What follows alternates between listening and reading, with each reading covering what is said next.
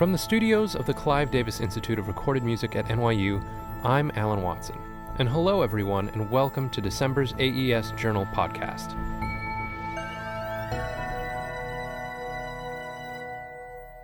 In this, our last edition of 2019, we set out with a message from a seasonally appropriate three presidents, past, present, and yet to come.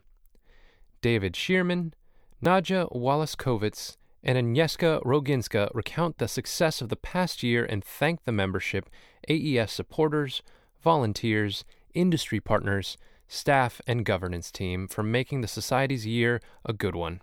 Season's greetings are conveyed to all. There's also a note from our editor-in-chief, Bozina Kostek, in which she recounts a year in the life of the AES Journal, notes the challenges and opportunities of open access, and thanks the staff, editors, and reviewers for their hard work during 2019. December is always a bumper issue, and this is no exception. We start out our first main part with 7 research papers spanning topics from acoustic classification to the simulation of the Odnez-Martenot.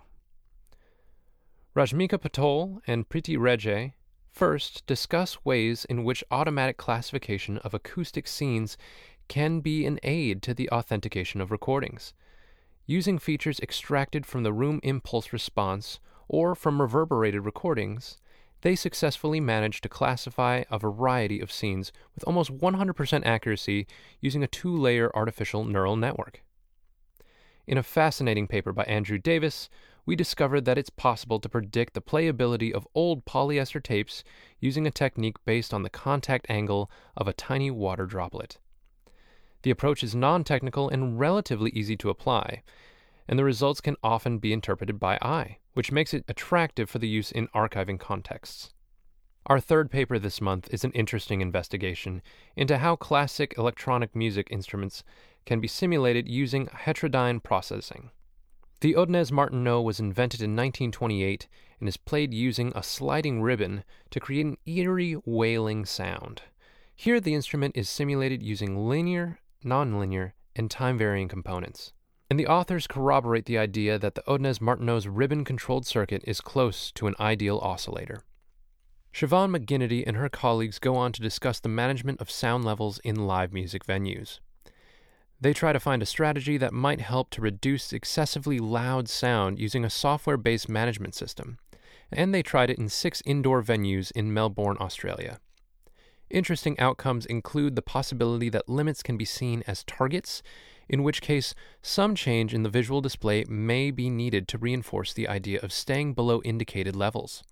In a paper on audio data compression, Qingbu Huang and a group of co-researchers discuss how frequency bandwidth can be enhanced during decoding by using a general adversarial network.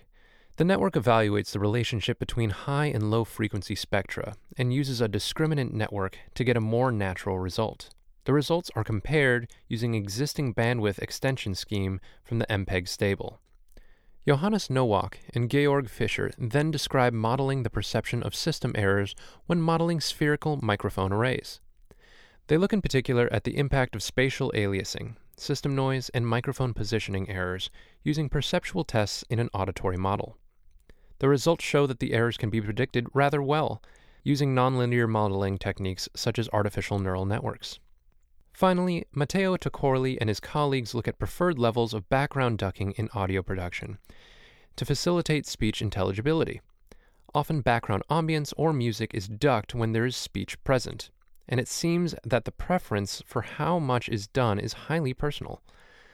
It seems to depend, too, on whether commentary is present over music or ambience. The authors managed to find a computational model that could match the preferred levels of difference for various program items with good accuracy. In the second part of this month's issue, following the news of the Standards Committee's activities, we have a comprehensive report on the New York Convention, plus a full rundown of all the papers that were presented there, the exhibitors, and sponsors.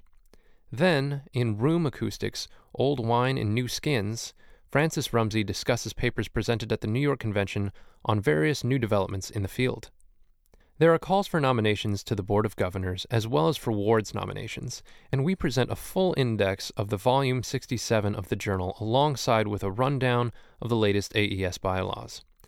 This is all complemented by an obituary for audio innovator Bill Watkins and a book review of Recording Classical Music by Robert Toft.